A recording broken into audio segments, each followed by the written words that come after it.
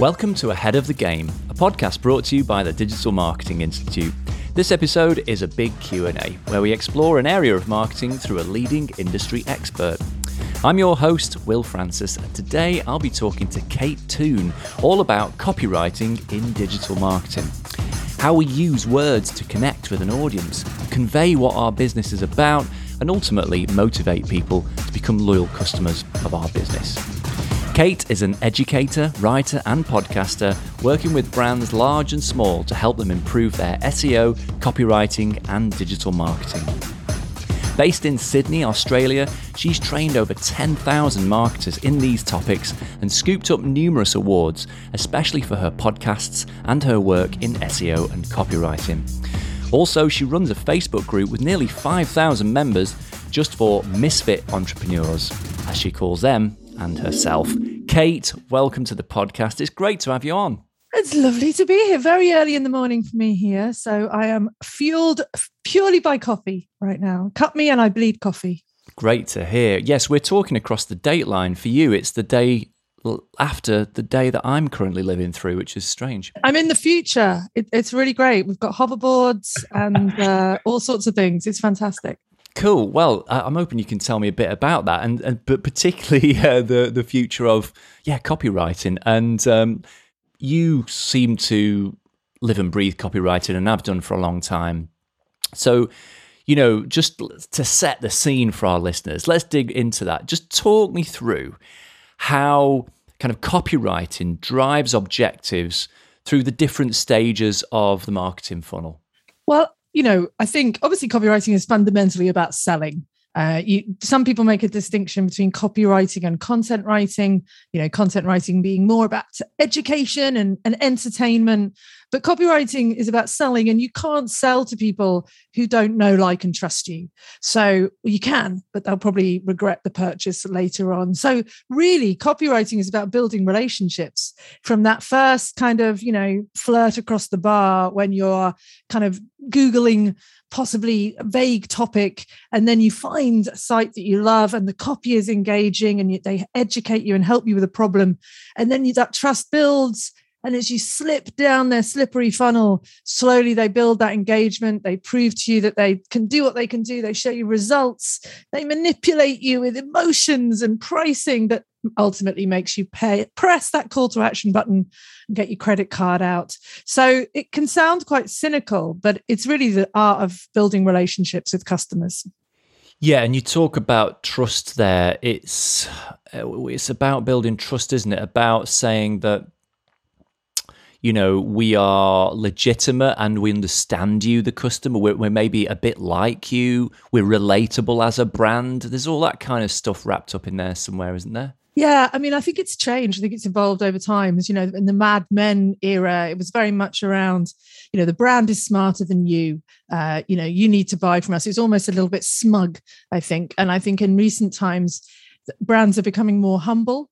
They're mirroring the language of their customers more, and they're showing examples where they've helped existing customers. They're trying to be our friend rather than to be our masters, trying to talk almost on the same level rather than talk down to us. I do think it's evolved a little bit. And even the big banks and things and law companies who we would traditionally see writing copy that was almost a bit smug and overly educational and overly professional, are kind of bringing it down to a more conversational level so that they can, that we can relate to them more.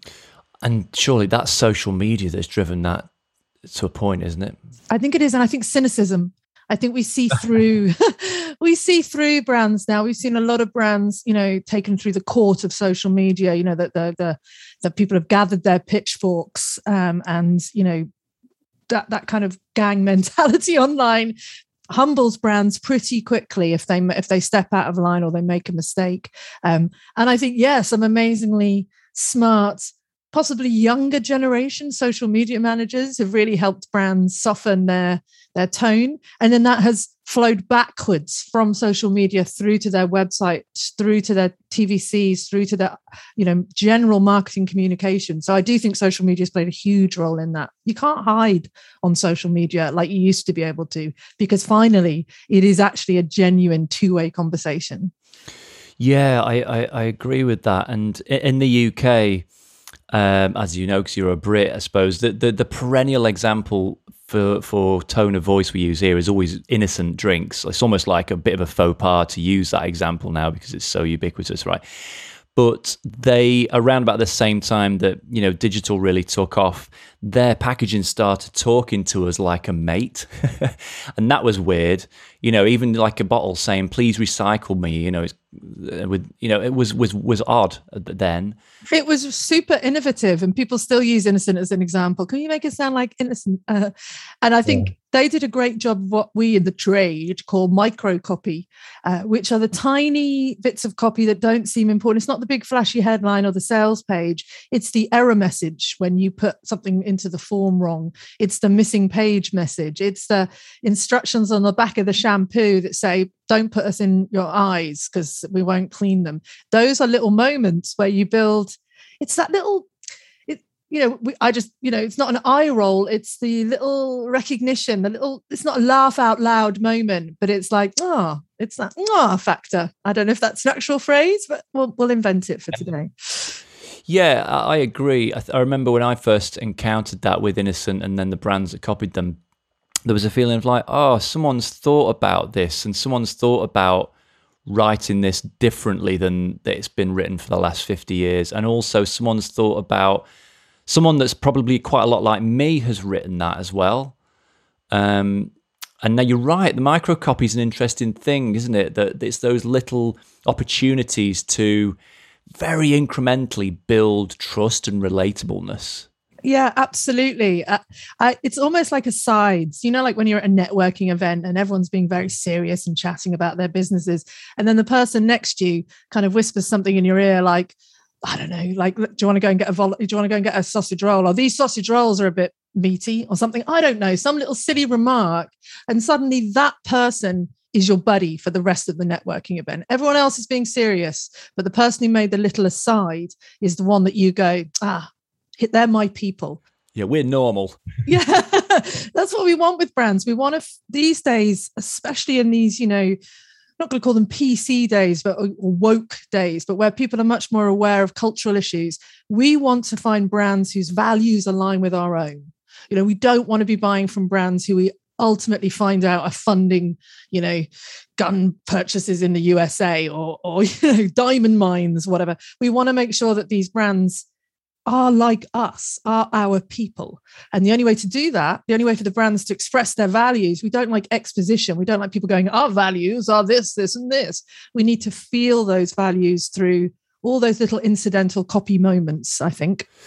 That's true. I mean, just to play devil's advocate for a second, how do we know that works? Like, not only the innocent thing, the relatableness, but also then moving on to that kind of shared values thing. Like, do we know for a fact that works, or does it just feel good from a marketing perspective? Well, I think what happens is you end up creating brand advocacy. So, Mr. Bezos, whatever you think of him, says your brand is what people say about you when you're not in the room. And I think what you'll find is that people become raving fans. The worst thing for a brand is to have indifference, where people are neither anti you or pro you. And, by being a bit more edgy, yes, you will get people who hate your brand, who think that you're too much, you're trying to be too conversational, you're too cool to school. But then on the flip side, you'll get people who are just hugely into you, and they will become advocates for you, and you'll find that they're recommending you and mentioning you and forming Facebook groups about your brand without you even knowing about it, without you having to try. So that brand advocacy is harder to measure. It's not something you can necessarily put an ROI to, but I think we see it online. Someone gets a bad review and they don't have to come back and reply to it because their customers are there going, hey, no, this brand's amazing. They're amazing. They did this and they did this. And that kind of Viking tribe of support is the end result of this brand building exercise, I think. Yeah, okay. So, and just to unpack that slightly, so you sort of mentioned there about, yes, you alluded to the mistake of being vanilla. And, there's that old saying, is it, if you're marketing to everyone, you're marketing to no one. It's better to be a distinct flavor. Some people think yuck, but the people who like it really like it. So great, I think we're agreed on that. So how do how do we apply that to somewhere like social media and get that kind of tone of voice right? Like, how do we approach that? How do we know what's right for us? I think it is actually a conscious task to sit down and write your tone and voice. So one of the things that we have in the copywriting school is we actually have a big tone of voice template. Often when brands do voice or brand guidelines, they talk about, the pixels around the logo or the kerning on the text, and they actually don't sit down and think, who are we in this world? What are our values? What is our brand personality? And a really good way to kind of identify that is to think, what do we stand for in this world, and what do we stand against? What in our industry do we want to be contrarian about? So Innocent is a great example. Bland fruit juices, health juices were all very worthy and serious, and for a certain type of people, they made it fun. They made it accessible. They didn't want to be talking about, the percentage of pomegranate juice in their drinks. They wanted to give you little moments of lightness. So they became contrarians, not in a political way or race or religion, but just taking the pre-existing and tweaking it a little bit. So thinking about what you stand for and what you don't stand for, and actually consciously writing a tone of voice document and saying, if we want to come across as knowledgeable, how does that actually sound? What words will we use? What words won't we use? How will we construct our sentences? There's an actual real practical side to tone of voice, which can be as simple as a list of adjectives you will and won't use. Does that make sense? Yeah, absolutely. It's a big exercise. There's a lot of work to put into to get it right. You don't just sort of task someone to do social media and then off you go. There needs to be an agreed way for the business to talk that means something to people and resonates with people and will ultimately, drive something. Yes, and it's consistent, because you mentioned social media, and often you can see that there's some really fun, cool social media manager, and it doesn't travel back up to the website. So you have this one experience online, but then you go to the website and it's a completely different tone of voice. So putting that effort into a tone of voice document, getting it agreed by everybody, and then actually using it as a living, breathing document, not just a PowerPoint that you save in your Google Drive, is a part of it. And going back to it again and again and learning from your mistakes. So some brands will take it too far, and they'll be too risque or too adventurous, and maybe you have to bring it back a little bit. So consciously thinking about every message that you put out there, after a while it does become second nature, and it doesn't become it sounds horrible, it sounds exhausting, but after a while it becomes second nature, and everyone's on the same page, and you sound like you wherever you are, even if you're a big brand. Yes. Yeah, no, that sounds good. That's good stuff for our listeners to think about for sure. So you mentioned your copywriting school, and you've taught loads of people how to write better copy. That's clear. I'm intrigued because you've come across so many people keen to fix something or up their game in some way in copywriting. I'm sort of intrigued to know, what are the most common aspects of copywriting that people are struggling with?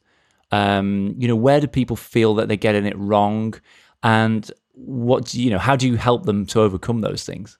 Well, we're both British, and even you're a bit younger than me, but even back in my day, we were taught certain rules about writing that we have to abandon really in these modern days. So some people are stuck in set ideas about how you should write.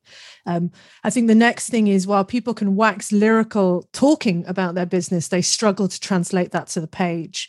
So suddenly, as they try to write about their brand or their story, it becomes staccato, and that they get that writer's block. So I think, overly formal language, inability to kind of get the message out. And then this myth that to attract people, you have to sound authoritative and professional, and you have to use long words and complex sentences. Those would be the main three things.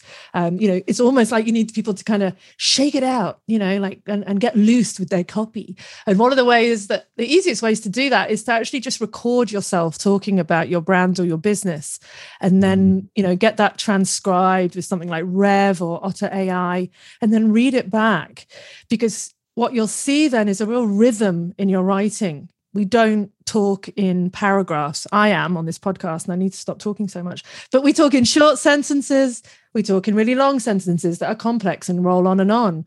We maybe pump out a few bullet points. There is a pause in our talking to almost let the reader join the conversation. And when you see that voice copy written down, you start to understand that that's how written copy should be. It's still a conversation. You are talking to one person and they are responding in their head. You ask a question in copy, it's impossible for the person reading not to answer that question. So you are having a conversation and you sometimes need to leave a bit of white space for them to listen and contemplate. So those are the main things. And also when we talk, we don't talk with long sentences and adjectives and sound super professional, most of us. So it deformalizes your copy as well. So I think it's obviously the written format, but podcasts are great for this as well, because I'm sure you get this transcribed. I get mine transcribed, and you do see rhythm and repeated phrases that you use, and you find your voice through listening to your voice. That sounds so cheesy, but I love that. No, that's great. That's very true. Do you know what comes across though from the things that you mentioned there? I think that what they all have in common is that they suggest a lack of confidence.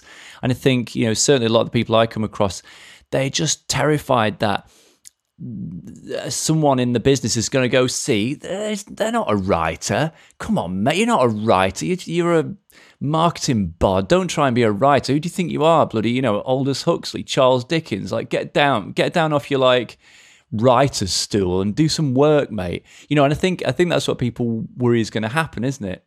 Yeah, no one wants to look a fool. I mean, that's, I think, one of the biggest drivers for humanity is we just don't want to look stupid. And especially, as I said, in this society where everyone has a platform, we don't want to be called out for our mistakes.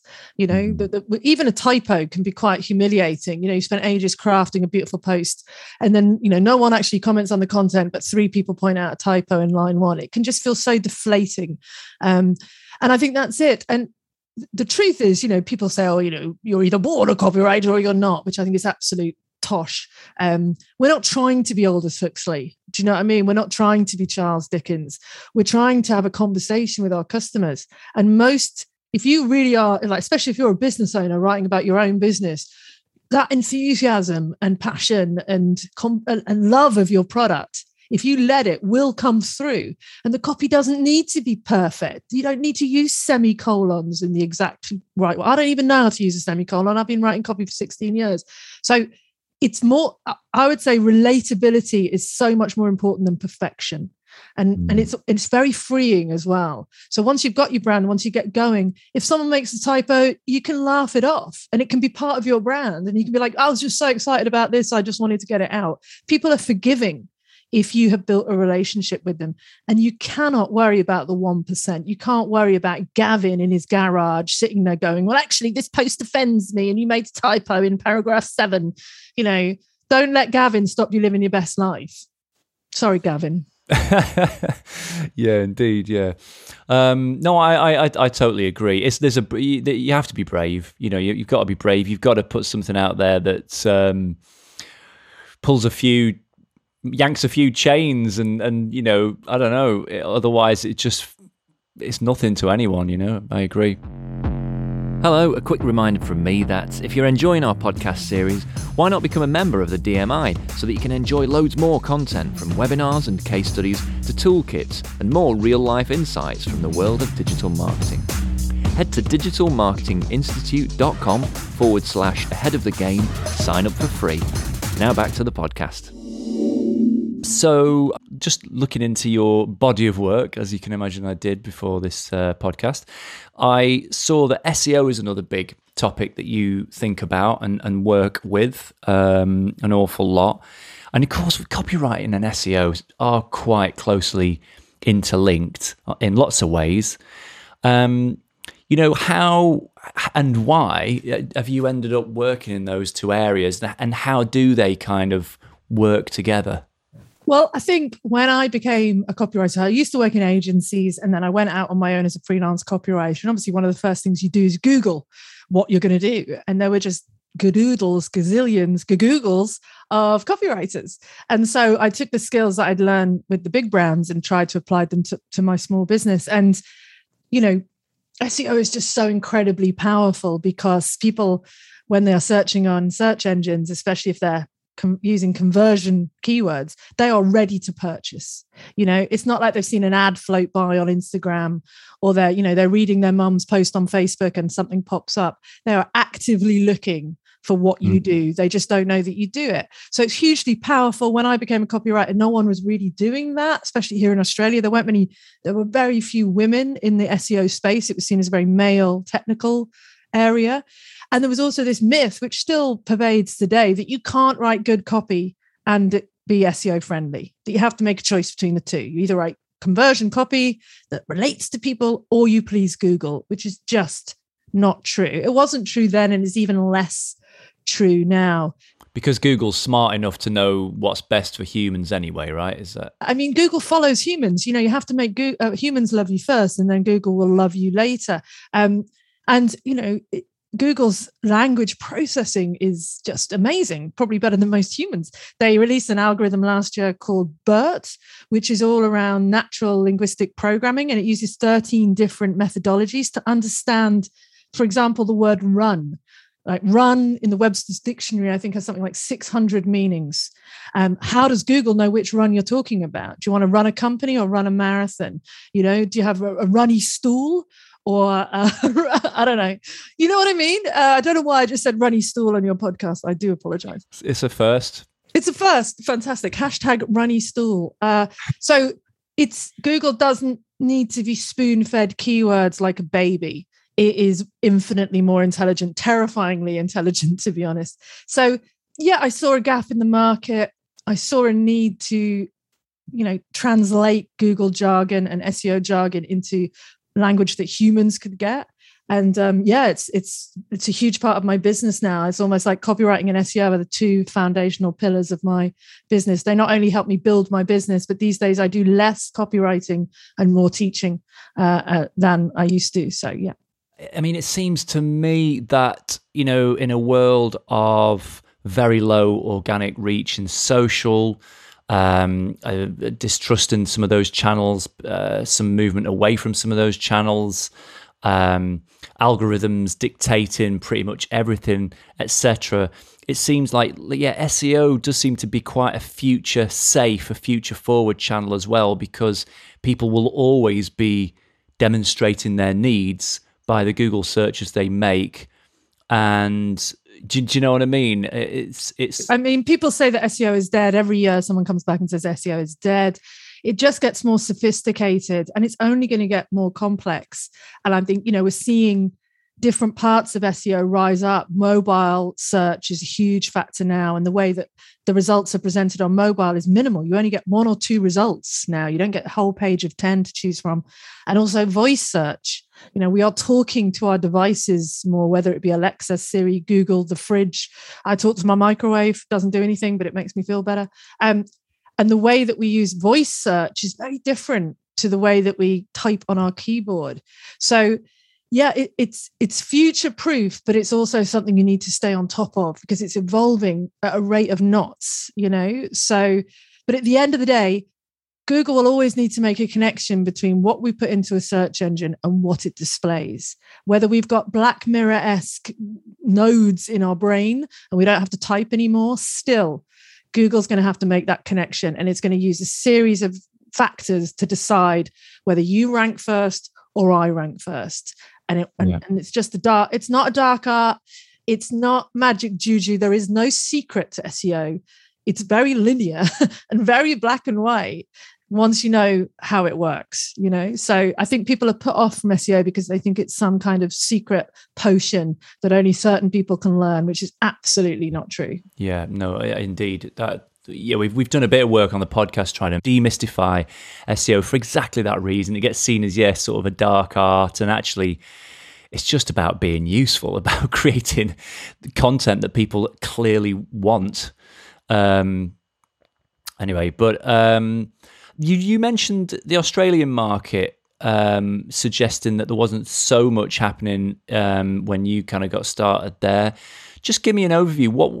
How is that? How is the Australian market different in terms of a place to kind of work in digital marketing than Britain and anywhere else that you've got, experience with Europe and the US, I suppose? Yeah, I mean, obviously I was in the UK for a long time and I'm still connected to an awful lot of copywriters there. I think it's a much more crowded market. I mean, there's more people in the UK, but there are an awful lot more copywriters. And I think there's a much clearer advertising and marketing sensibility in the UK. Not to put Australia down, but when I first came to Australia, I worked at Ogilvy, it was Singleton Ogilvy over here, and the level of advertising was much less sophisticated. That kind of wry humor and difficult to get ads in the UK where people just go crazy for them. It wasn't happening here. It was pretty much like beer, drink this beer. It's good beer. There was no sophistication. Now, it's moved on a lot since then, obviously. But I still think that, I'm going to say that, God, I'm going to sound terrible. I still think the UK has it when it comes to wit and kind of smartness in advertising. I really do. And I think in Australia that we're coming along with that, but we're a combo of US and UK. So, I'd say US marketing is very much more salesy and more pushy and a bit more rah-rah. England's very kind of, and how would you describe it? I don't know. So there's a cultural difference, but Australia is a really exciting place to be a marketer. It's very collaborative. It's a smaller industry. People tend to know each other more. And we're just so goddamn excited for anything we get. We don't have 50 conferences to choose from. We can't bob over to France to an event. We're stuck in the middle of nowhere. So it's a bit insular, but that's a beautiful thing as well. I'm getting a bit poetic here. No, that's nice. I can see how that would work. Yeah, there's maybe a bit more kind of, a bit more of a community, I suppose. Community and camaraderie, I think. It feels a lot less competitive. People are much more willing to pat each other's backs and bottoms than I ever found in the UK. But maybe that was just me and my bottom. And is that a digital thing, or what about kind of offline marketing in Oz? Is that, would you say? Is that still a thing? Offline marketing? No, I'm joking. Yeah, I mean, again, we don't have as many TV stations. There's definitely not a culture of direct mail over here that there is in the UK. Very rarely will you get that kind of stuff. Print, I think print is facing problems all over the world. But yeah, I mean, I think we're very digital focused over here. And for example, like hardly any of my friends in the UK still use Facebook. Facebook is still huge over here. Instagram is huge. LinkedIn is huge. WhatsApp, I could count one person I know who uses WhatsApp. We don't use it at all. Like sometimes someone in the UK will be like, "Shall I message you through WhatsApp?" And I'm like, "No, I use that to send pictures of myself to my boyfriend. I'm not going to use it." Do you know what I mean? Like different social media channels and different things have taken hold here. Because again, you've got to remember as well, we're all very far apart from each other. So, if I've got a friend in Perth, I might not see them for like whatever. They're 3 hours behind, even though they're in the same country, and they're, a good solid 4-hour flight away. So I think everyone here is really looking for that sense of community, obviously in the last couple of years with COVID as well, but people are looking for connection in a way maybe they don't need so much in England because you're all on top of each other so much. Someone's pressed against you on the tube. You're not quite as in need of human contact. So just thinking about that, you're talking about that market in a more general sense, just a more global sense. I'm sure people ask you all the time, how can I become a professional copywriter? What do you tell them? Well, actually, we run a survey every year to survey copywriters from all over the world about, where they're at, what they're earning, what kind of clients they're getting. And that's really illuminating. But for people who want to start out, it's one of those things, you just got to start. I think often copywriters will rapaciously buy courses and books to kind of fill that void of imposter syndrome, and they'll finally feel like a copywriter. Because there's this feeling like, if you've worked in an agency, you're a copywriter, but if you're just starting out as if you were an accountant and now you want to be a copywriter, you don't have the right to say, I am copywriter. And you do. You really do. No amount of courses is necessarily going to teach you how to be a great copywriter. Especially as a freelance copywriter, which is the area that I live in more, it's about 50% being a good writer. And the other 50% is about client relations, being a project manager, pricing well, marketing yourself, all that kind of small business stuff. And you don't really learn that until you actually fully dive in. So I think there's a lot of people dancing around the edge of the pond of copywriting, and they just need to like plunge in and give it a go. And what's the worst that can happen? Of course, you'll make a typo. Of course, a client won't like some of your work. It's still subjective, but you learn as you go. So yeah, dive in is my advice. Does it get hard after years of people who aren't experts in copywriting telling you what they like and dislike about your copywriting? Those clients. Yeah, no, it doesn't, because it's not my copy. I'm producing something, and it's not, as long as I don't get personally attached to it, I am writing to please someone else. And it's not necessary. Obviously you want to write the best copy you can, but sometimes that's not what the client wants. And the client gets what the client wants. So, I could say, well, I refuse to change this because it's grammatically correct and I want to use the semicolon. But if the client says, hey, I just don't like it, I'm not their mum. It's not my copy. It's their copy. So I'll raise it. I'll make my point once, and then I'll do what they want me to do. I'm not here to win copywriting awards. I don't work at an agency anymore. No one cares. No one cares about my copywriting awards. They care about the fact that I have a nice relationship with them, and they end up with something that they love and are proud of. So I think you have to put your ego to the side and write copy that the client wants, not the copy that you want to write. It's a very good point, because something I've seen in my career is when new creatives, that could be copywriters, but it could also be designers, videographers, photographers, creatives of all stripes. One thing I've really noticed is a real rookie thing, people early in their career, they just get way too attached to the work. And I've given advice to people like, mate, don't stress it. If what client wants, client gets. We all go home, we get paid. It's okay. It's hard though, because as creative creatures, that's what drives us. That's why we got into it. Yeah, that's what we live. So I think it's really important to maybe have a side hustle or something that you do. Like for a long time, I wrote film scripts. I've written a couple of books. And even now, these days, I write an awful lot of copy for myself. And that's where I can write the way I want to write. And then what happens over time, though, as well, if you really write the way you want to write with all your weird idioms and quirks, and you share a lot of that online, especially as a freelance copywriter, after a while, people will come to you and say, I want copy like the way you write it. I actually love the way I want to sound like you. And that's when you've really made it. So people will come to my website and say, I love the way you've written your website. Could you write mine like that? And then I'm free. I'm not constrained. So yeah, have a side hustle, write for yourself as much as you possibly can so that you get to, squeeze your creative juices out without having to temper them to please a client. Yes. Yeah, that's true, isn't it? It's a good point. You'll never quite get your creative kicks out of client work. That's just a reality that we all have to face, isn't it, in the creative industries. Does copywriting come naturally to you? Is it something you had to learn?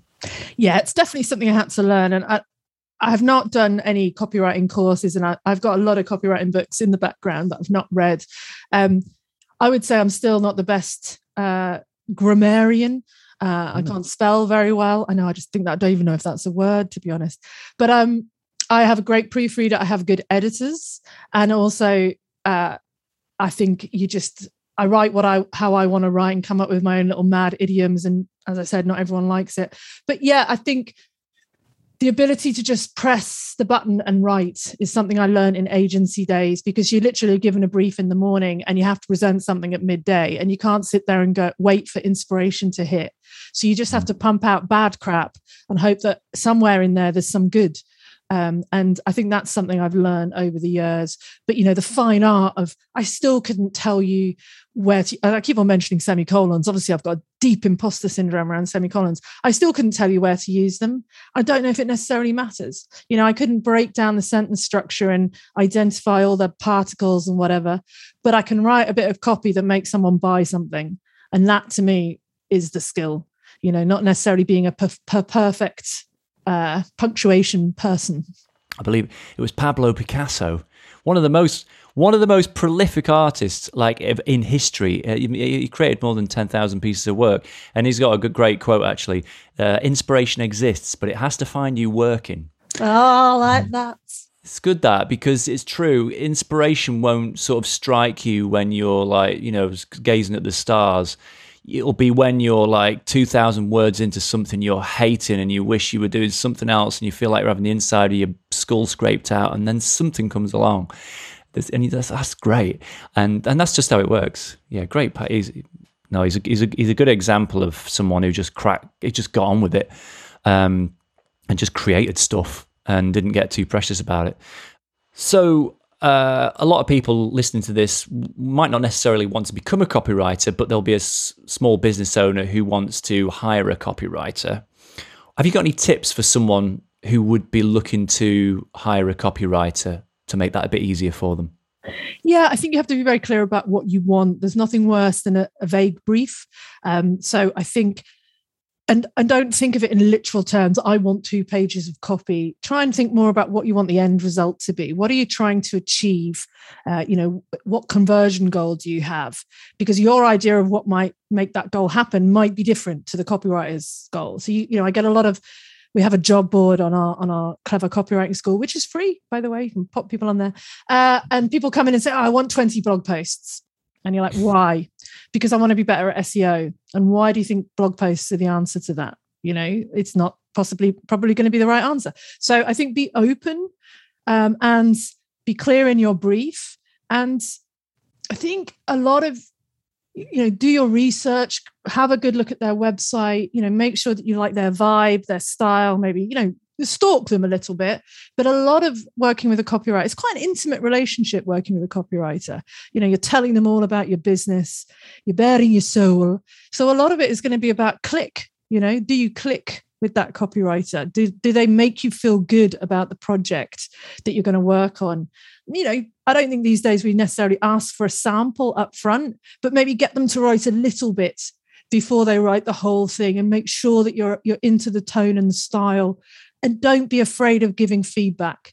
It can often feel when you get copy from a copywriter, you have to go, "Oh, okay, thanks very much." Like when you get your hair cut and they say, "Do you like it?" and you hate it, but you don't say anything. Don't be that person. Tell them what you don't like. And if you can't articulate why you don't like it, that's okay. Maybe find some examples of copy you do like. Go and get the Innocent website and say, "I want to sound like Innocent." So I've babbled there, but I'd say clear brief. Open to ideas, clear about your conversion goal, and then real honesty in the relationship and the feedback. Yeah, that's good advice. Because I'm getting down to practical advice now. I always do that at the end of our podcasts, by the way, trying to get practical tips out of you. One thing I picked up on earlier, you mentioned a transcription tool called Otter.ai, which I also use. I love it. It's, as you alluded to, it's an app that you just waffle at it, and it turns your waffle into written words. I think they market it as kind of a meeting notation or meeting transcription kind of thing, but yeah, very handy, I find, for writing in the car by talking to my phone, for instance. So have you got any other tools in your toolbox that you'd like to share? Any other tools that would make us a better copywriter, just off the top of your head? I've got loads. Tools are my jam, I tell you. One of my favorites is called the Hemingway app. So Hemingway.app. It's a free site where you can pop your copy in and it will tell you your readability score. It's based on the Fleisch-Kincaid readability metric. But basically it will say, how old does someone have to be, or what level of education do they have to be to understand your copy? And most copy, when you pop it in, you need a graduate degree to understand. And although your audience may well have a graduate degree, online we read differently. So you need to aim for about 12 or 13 when you're writing copy. So Hemingway.app is a real favorite one. Obviously, Visual Thesaurus is a great one, great for coming up with synonyms. Answer the Public. I love Answer the Public, is great for blog posts and SEO. So you put in maybe you sell piglet jumpers, you pop in the word piglet jumpers and it will tell you loads of questions and ideas around piglet jumpers that you can then use to turn into blogs.